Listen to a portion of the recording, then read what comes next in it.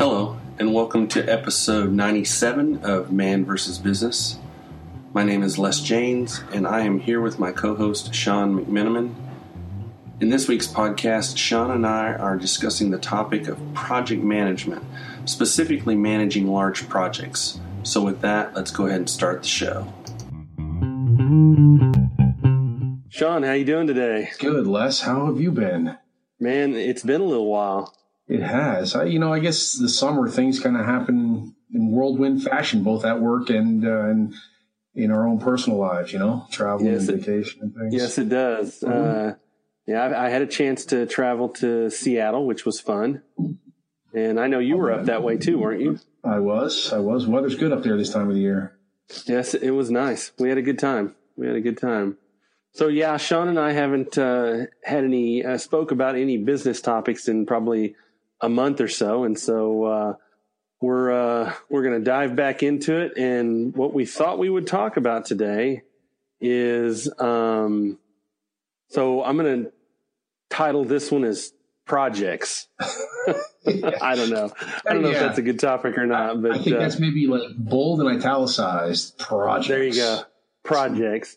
So I wanted to focus not necessarily on your business projects, the projects for customers, again, reminding that our customer base, our listener base, that we are both in a manufacturing type environment. So when we talk about projects, we could be potentially talking about projects that support, fulfilling a customer's requirement, or projects that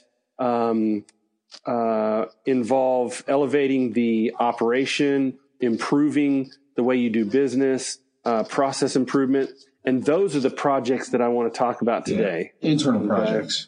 So internal projects. So, I have been fortunate or unfortunate, whichever way you want to look at it. And I'm sure a lot of people will have an opinion on this, to be involved in several, through my career, lots of different projects, but I've been involved in several ERP type projects where I was either involved in implementing a brand new ERP or upgrading the existing ERP.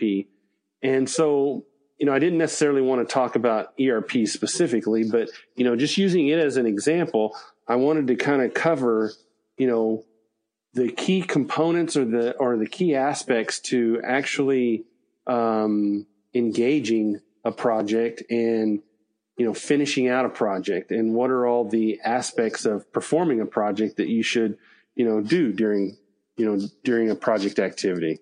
Yeah. Well, I think, not, you could use ERP. I'm in the same boat as you, either new ones are upgrading or adding on modules and things like that. So ERP is a good example, but I think this conversation where I'd like to go with it too is, an acquisition.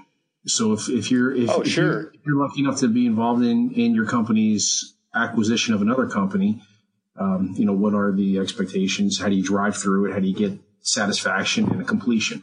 Because that's we could go through the definition, the PMP definition of a project, and I think we have in the past, but that's all well and good on paper, a beginning and an end and the scope and all of this stuff. And it's short term. So all those definitions of a project are fine. But really, when you get down to the nuts and bolts of supplying and supporting your customer with your business, but then doing internal projects to improve your business or add on to your business, it's a lot to juggle. So, I think the first thing I want to touch on is why the importance of controlling a project and having a clear plan. Because the flip side of not having a clear plan is a chaotic project. And we all know what a chaotic project's going to do to you. Yeah. Literally, it can turn into a mess. So when you're thinking about, especially the large projects we're talking about, so you're looking at either an acquisition, or you're looking at an ERP upgrade, or you're looking at redoing a complete process, a new product. New product development, right? Yeah. Without a plan, you're going to fail. And I would say there are the two biggest things that I would that I would kind of scope the whole thing would be having a plan and communicating. Those are the two biggest areas, and you can't communicate enough on some of these large projects. You know, right. So let's start from the beginning. Like maybe, like of course I've got my own ideas, and like I'll ask you questions, and you don't have to refer to the project you're working on, but we can have the discussion. So, sure. So who generates the plan? The leadership team, right? Over the area, right? So I think the leadership team has got to scope the concept. Yes, they don't necessarily have to come up with the full plan. In fact, usually you wouldn't want them to come up with the full plan. You need leadership to say, look, we're going to be doing this. It needs to happen roughly in this time frame. Here are the key components. Here's the needs. Here's the what we expect in the finish. Right. So I think they come up with the kind of the overall, trying to think of what the word would be for the overall the boundary scope. Conditions and scope, yeah. Boundary conditions and scope. I think from there, they've got to assign an owner. You definitely have to have an owner. That's got to be clear. So let's slow down. Okay.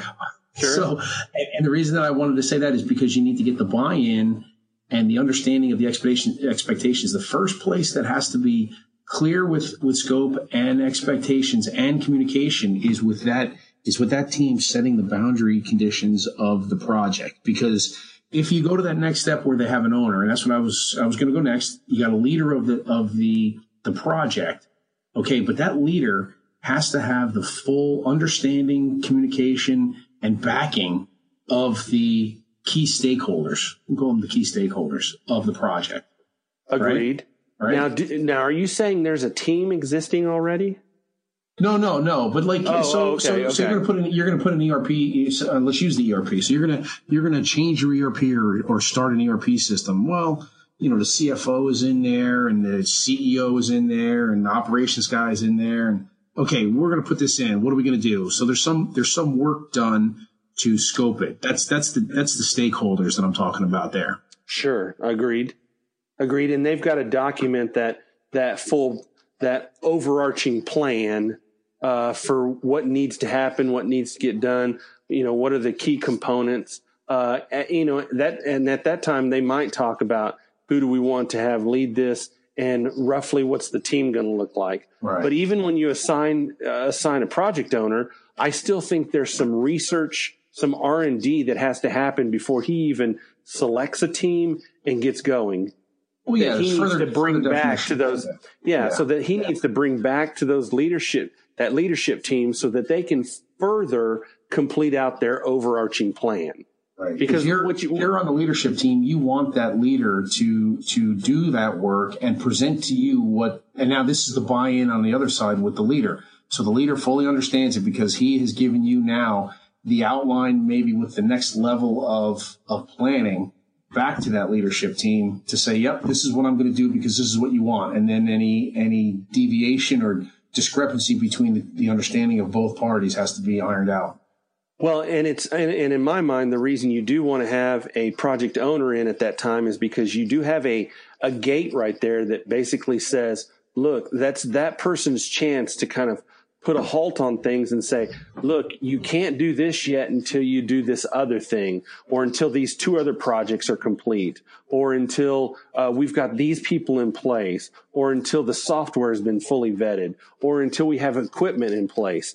You know, there's going to be gates all along the way, but I really think that's the first gate that needs to have happen, because I do think, and I'm trying to think of how to say this in a nice way, leadership is sometimes removed far enough to where if you don't get some connection with what's going on from, let's say, the person that you do want to run the project involved, leadership is just going to ask for pie in the sky and you know, usually going to just give it the basics and move on. They tend to oversimplify. Right, wrong, or indifferent. That's been my experience. Well, okay, I agree with you. That's a very good point. And so here, for everybody listening, if you're on the leadership team, or you happen to be the leader of this particular project, you have to be as let's see, A-type personality as the leaders are. That you can't be timid. You can't be timid in your leadership. No, not at all. Yeah, You've got to fully vet this, and this holds the old saying holds true of if you start the project out well planned at the beginning, the better the chances are that project is going to be smoothly. Now, we all know that the type of projects we're talking about here have so many variables. It will have some issues usually, but if you planned well, they can be mitigated quickly, easily, and well understood. Well, just like any project, you should do a risk analysis on what the challenges will be, and then how would you overcome them if you do run into those challenges. Now, a lot of you and I can talk about this for a half hour on between us on the computer, and I'll bet you there'd be a lot of people, whether they listen to this podcast or not, shaking their head. Yep, that should be done. That should be done. But what happens? You get into these situations, and whatever we talk about right now gets thrown out the window. Hey, we gotta acquire this company, get this information. Acquiring a company is a bigger deal because you got usually financing involved. So the accountants won't let you go off half cocked. But on say on an ERP or something like that, because the upper management, they don't really care. They're not going to get into the ERP. I'm not saying that this is right, but in many cases, they don't think that they're going to be in the ERP system every day. That's for other people to use. That's correct, but you do realize that is problematic. That is problematic, and that's why that's why I bring it up. And that's why you got to be a strong project leader to say, hey, we need to do this risk analysis. Hey, and realize that the schedule that you might think is a 6-month schedule is an 18-month schedule. Right.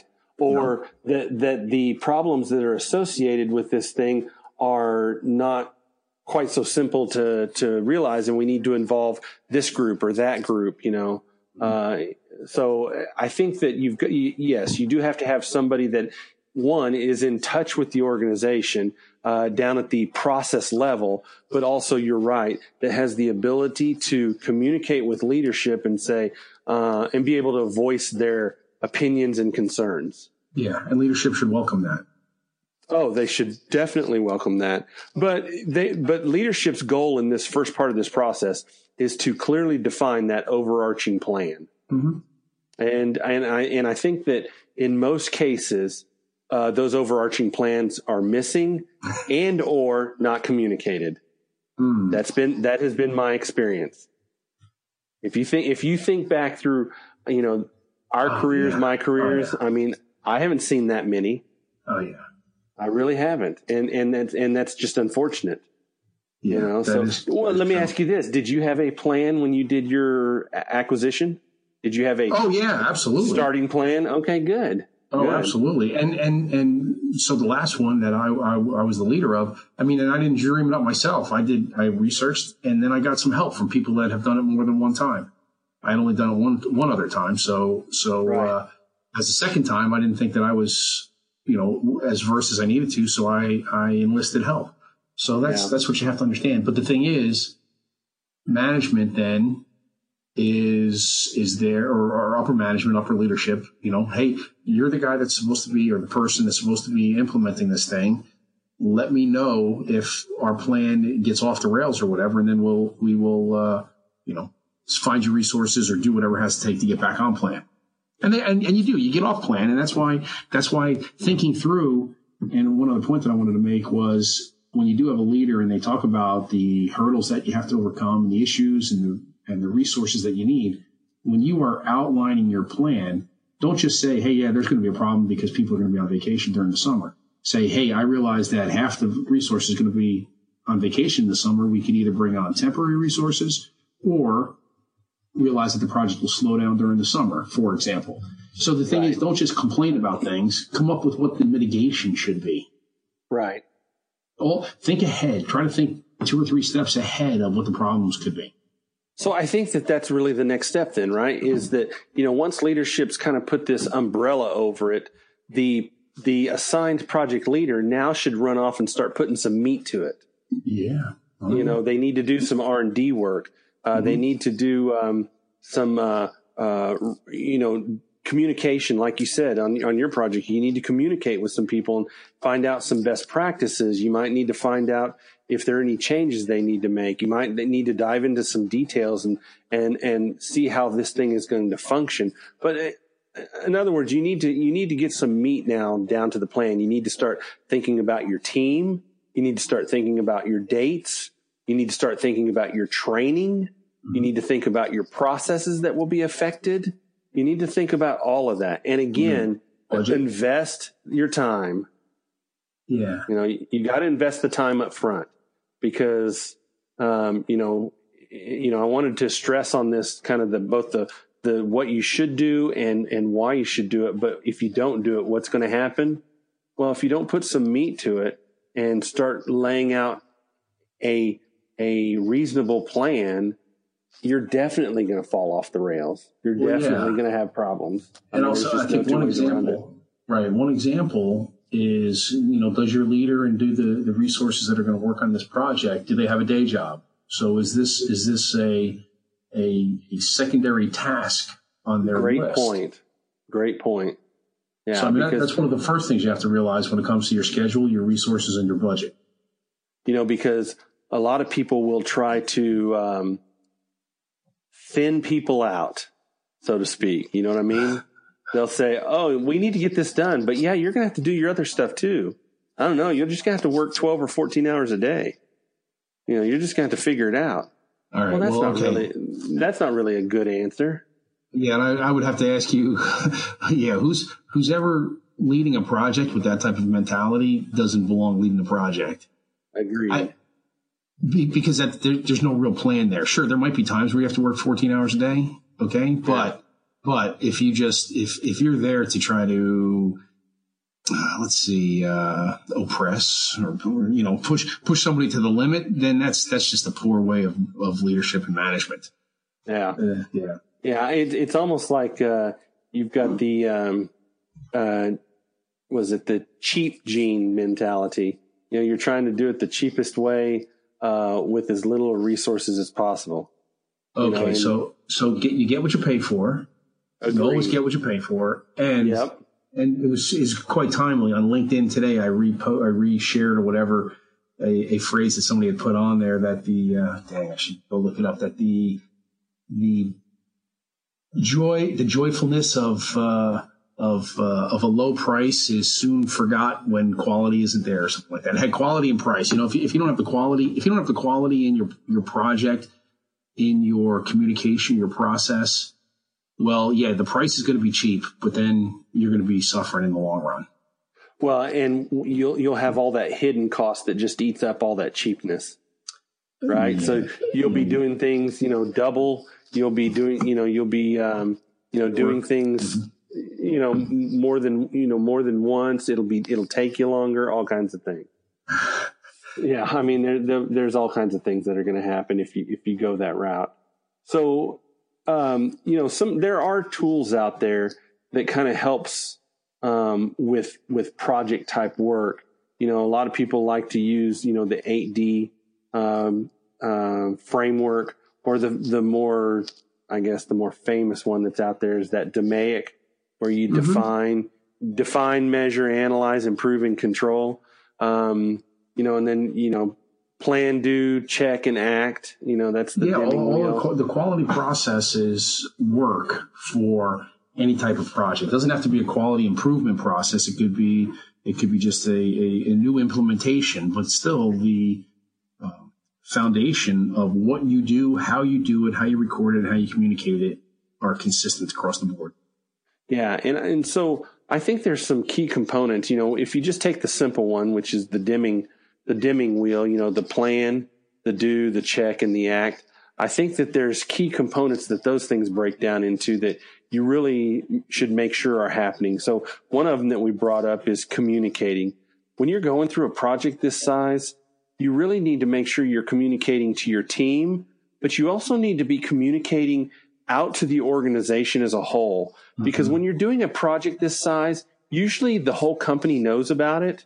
And if they don't hear anything about it, the closer and closer you get to the implementation, such as an ERP, they all start getting nervous. People just naturally. And so people then start wasting time gnashing their teeth and going, well, we still don't know when we're going to go live, or we don't know when we're going to get trained. We don't know what we're going to be doing. We don't know if our functions will be different. We don't know anything. And so really waiting till the last minute to do that kind of stuff is not a good idea. You should be letting people know what the plan is. Yes, we're going to introduce you to the screens on this day. And 2 weeks later, we're going to show you how to do this task and this task.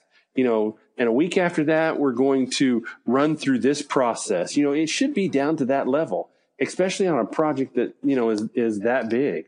And one that will involve everybody, just about everybody anyway, in the organization. That's correct. Yeah. People, it's without communicating to them, and it really doesn't matter if it's about a project or about just how well the company is doing. It's good to go in at least quarterly and just say, hey, this is what all's going on, and sales are good and margin's good, and we're all happy. People want to know that their job is secure. Yeah. All right. So communicating to them on all different levels and all different topics is probably a key point that can come out of this discussion, regardless of the project, in the general nature. Well, I do think there are some projects that you need to kind of keep under wraps. I'm sure that acquisition that you did, you probably need to keep that under wraps. But let's say you've got a project in which you're going to be setting up a new sales office. I think communicating that out to the organization is a good idea. What you don't want to have happen is you don't want people filling in the blanks. Yes. You do not want people filling in the blanks unless it has some sort of impact, financially, and it's kind of top secret, so to speak. You really just do not want people filling in the gaps. And I think over communicating in that case is very important. All right. So here's a question for you. Okay. What would be the reason? And this is the question that you have to ask. What would be the reason that you wouldn't want to communicate a new sales office? Control. Maybe you're thinking that a competitor might hear about it. Okay. I don't know.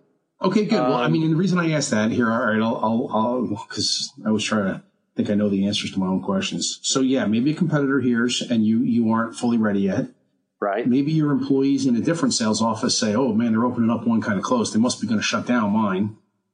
You've got like reps in the area. And they're like, and they might think, well, now they're going to put a direct salesperson in my area, so my job is at it. So people are worried about their job again? So kind of the same thing. So you always have to ask the person that's in charge of the project. Say it's a good example. Say opening a sales office, and if you say, well, let's communicate this to everybody. This is all good news, and they say no, you have to ask why. Sure. And then you have to take those whys and you have to figure out, well, how do you mitigate those? Okay. And if there are things that you have to do before you announce it to mitigate the hurdles or the reasons for the leader to not want to communicate it, then do those first and then communicate it so that you are ready. Because the thing is, the worst thing that can happen is if there's a small clutch of people in the office that know about this thing and they're talking, they're behind closed doors, there's documents that end up on a printer and somebody sees something. You're right. The average person that just hears, sees, or suspects something, as an HR professional that I knew one time said, they get advanced degrees. They go to college again real fast, and they go to MSU. Right? You remember this? Yep, MSU. I do. And MSU is make stuff up. Yep. So they make stuff up to fill in the blanks. And they'll fill in those blanks. You don't want them, you don't want them to make stuff up, then tell them. Yes. Tell them what you want them to know. Yeah. Okay. And I think you've got to, know and understand that you've got an employee staff that can keep things under wraps. If you're needing to, let people in your front office know about something and you need them to kind of keep it close to their vest for 2 weeks, then explain it that way. And hopefully you've got a good team of people that will do that, because I think the wrong answer is not telling anybody anything and then just surprising them all and then expecting them to jump through hoops after the fact. Right. To me, that's part of empowering your employees and making sure that you've got the right employees in the right place and can be professional enough to help do what's right, that you don't have a huge gossip tree of people that are just walking out of the building going, guess what we're doing? Yeah. Well, that's something again that is in the culture, and it's something that has to be talked about all the time about trust. And if you trust your people along the way, when these big projects come up, you can trust them in the big projects as well as the little projects or the day-to-day activities. So I think another key component as you move through a project is, how are you going to train people? I think that you've really got to think through that, because I have been through so many projects that require some level of training, whether it be software training, whether it be process training, whether it be, a tool or equipment or something like that, where the training has always been problematic. And here's why I say this. Usually the project manager or the people assigned to do certain training will present the training. But in my mind, that's where we fall apart a lot, is that we do not validate the training in some way. Because I think that, running through a slide presentation or even running through a demonstration of it is just not enough for your average person. You've got to show it to them, have them repeat it, have them do it, and then have them do it again later. I think that's, you've got to do that, some sort of repetition, and whether it be testing them, whether it be, having them go through a bunch of scenarios, having them, show you how the tool works right in front of them. I think there's more than just what I've traditionally seen in the past, which is, hey, here's how you do this thing. Okay, good. You're trained. Go off and do it. All right. Right. Well, here's my question again, because I got plenty of questions. I'm the question man today, not the answer man. Why is training like that traditionally? Why have you experienced it like that? I think people are in a hurry and or lazy. Right. Okay. So that's what I wasn't gonna go to the lazy one, but that's what my answer would have been. That the schedule didn't allow for the proper amount of training. And training is easy to set to the side. Yeah. Because people don't value it. Yeah. And if you don't value training and training the people that need to use the system. So back to the ERP example. So the people that need to use it, they're the ones in it every day. If you're the leader, you most likely understand what has to be done, as well as that you don't have to do it. So training for people, they get an hour training. Hey, we're going to go live on Monday, so we're going to train this weekend. Yeah, that's what happens. Yes, it is. We all got to pull together, and we got to spend the weekend, and you'll learn how to use it. And Monday we're going to go live. That is not the way to implement a system. That right there was a bad plan. That was a bad plan. But the thing is, is it a bad plan on purpose, or did you allow your schedule to get so delayed that the go live date had to happen? Everything leading up to the go live date was delayed, and now you've only left yourself with a weekend of training. Right. And then what do? You justify it by saying, well, that's okay. We'll be able to manage it as it happens after we go live. So that is the worst. Yes. So we talked about planning, scoping, training. What other key component to having a successful project is there? We talked about communication, the planning. Analysis of the results. There you go. You have to understand what if you had you must have had a goal to do this and undertake this project. So now you have to measure and analyze. Now that you've gone live, were you successful? Exactly. Well, were you successful? Yeah. What was the benefit? Did I meet the benefit? Was it successful? Mm-hmm. And then you probably will have to circle back around and say, okay, are there any other things that need to be addressed as we come out of this? And then, of course, if you're dealing with something as complex as an ERP system, most likely you'll have lots of plan, do, check, acts after the fact. Lots of little. Sorry, Les. So jump on you. Lots of little projects is what I was going to say. Well, lots of little. There'll be process improvements because it's a new process. But what I would say is in your planning, in your planning way before you've gone live is the people that are going to do the analysis and the checking aren't necessarily the people that helped you implement it and the people that are doing the day-to-day. Because not that you don't trust people, but if somebody's got work instructions and it's their job to input project numbers, job numbers, costs or something, are they following the process? They're going to tell you and produce what you need. Does it follow the work instructions? That's somebody else has to oversee and audit the fact that they follow the work instructions and it all works. Right. Because if you allow the person that does the work to give you an output, they'll give you an output, but are they taking shortcuts that might have an adverse effect later on in the process? Right. So that's why it's a separate team. It could, potentially be a separate team that does the analysis of whether you were successful or not. So, and that's why I really like the Deming wheel as a reminder of the major steps that you need to go through whenever you're doing any sort of process improvement. Now, and that is the plan, the do, the check, and the act. But understanding all the different things that happen within the planning, that happen within the doing, that happen within the checking, and then the acting is all the little circles of plan, do, check, and acts after the fact.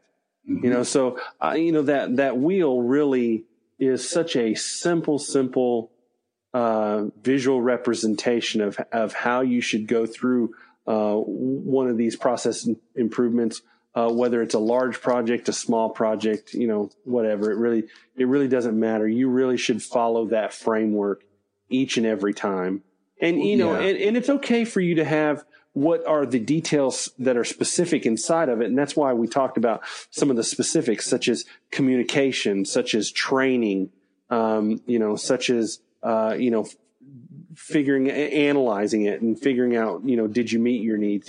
So there's lots of tasks within there, and you can kind of come up with some of the details that help make it successful for you. But I really believe that if you don't have some framework in place and you are flying by the seat of your pants, that is about as bad as it gets. Yeah, no, you need something to bring you back into some sort of structure and direction. Yeah, because without and you might have a framework, and then you go about doing your business and trying to get done with what you need to get done. But if you don't go back and say, okay, well, have I covered all the areas? Have I done what I was supposed to do based on the schedule and suppliers and everything like that? If you don't go back and like reground yourself, then you could be kicked off the atmosphere trying to re-enter and lost in space forever. Right. Well, why don't we go ahead and wrap this one up right here? We covered some very broad topics. We covered a big area. That was like a lightning round. It was a lightning round. There was a lot of good nuggets in there of information. And I think with, for those people that do get selected as somebody to run a project, do your research on good project management, on a good framework for how you should manage that project, and help leadership help themselves. Do the Jerry Maguire. Help me help you. So what it sounds like here is an underhanded way to say that leadership are kind of inept and somewhat incompetent. I've met all kinds. Me too. So and it's not necessarily always their fault. Sometimes you do have to lead up, so to speak. You know what I mean? Yeah. Sometimes you have to manage up. And, right. It just is what it is, Hey, and we're not perfect. We're part of that team sometimes. And you that's never right. know. You might be, just out in la la land and not thinking, but, that's right. somehow you have to remember to be engaged, be present, and understand what the ultimate goal is. And that it's the people that are running through the project and that have to live with this at the end that you want to make sure ends up being a smooth process. No doubt. Right? Because then and communicating, one more thing, I guess it's not only communicate what you're doing, but how you communicate is very important too. So another level of research. You can't just say, hey, we're going to do this because we said it is and it'll be good for you and you'll like it.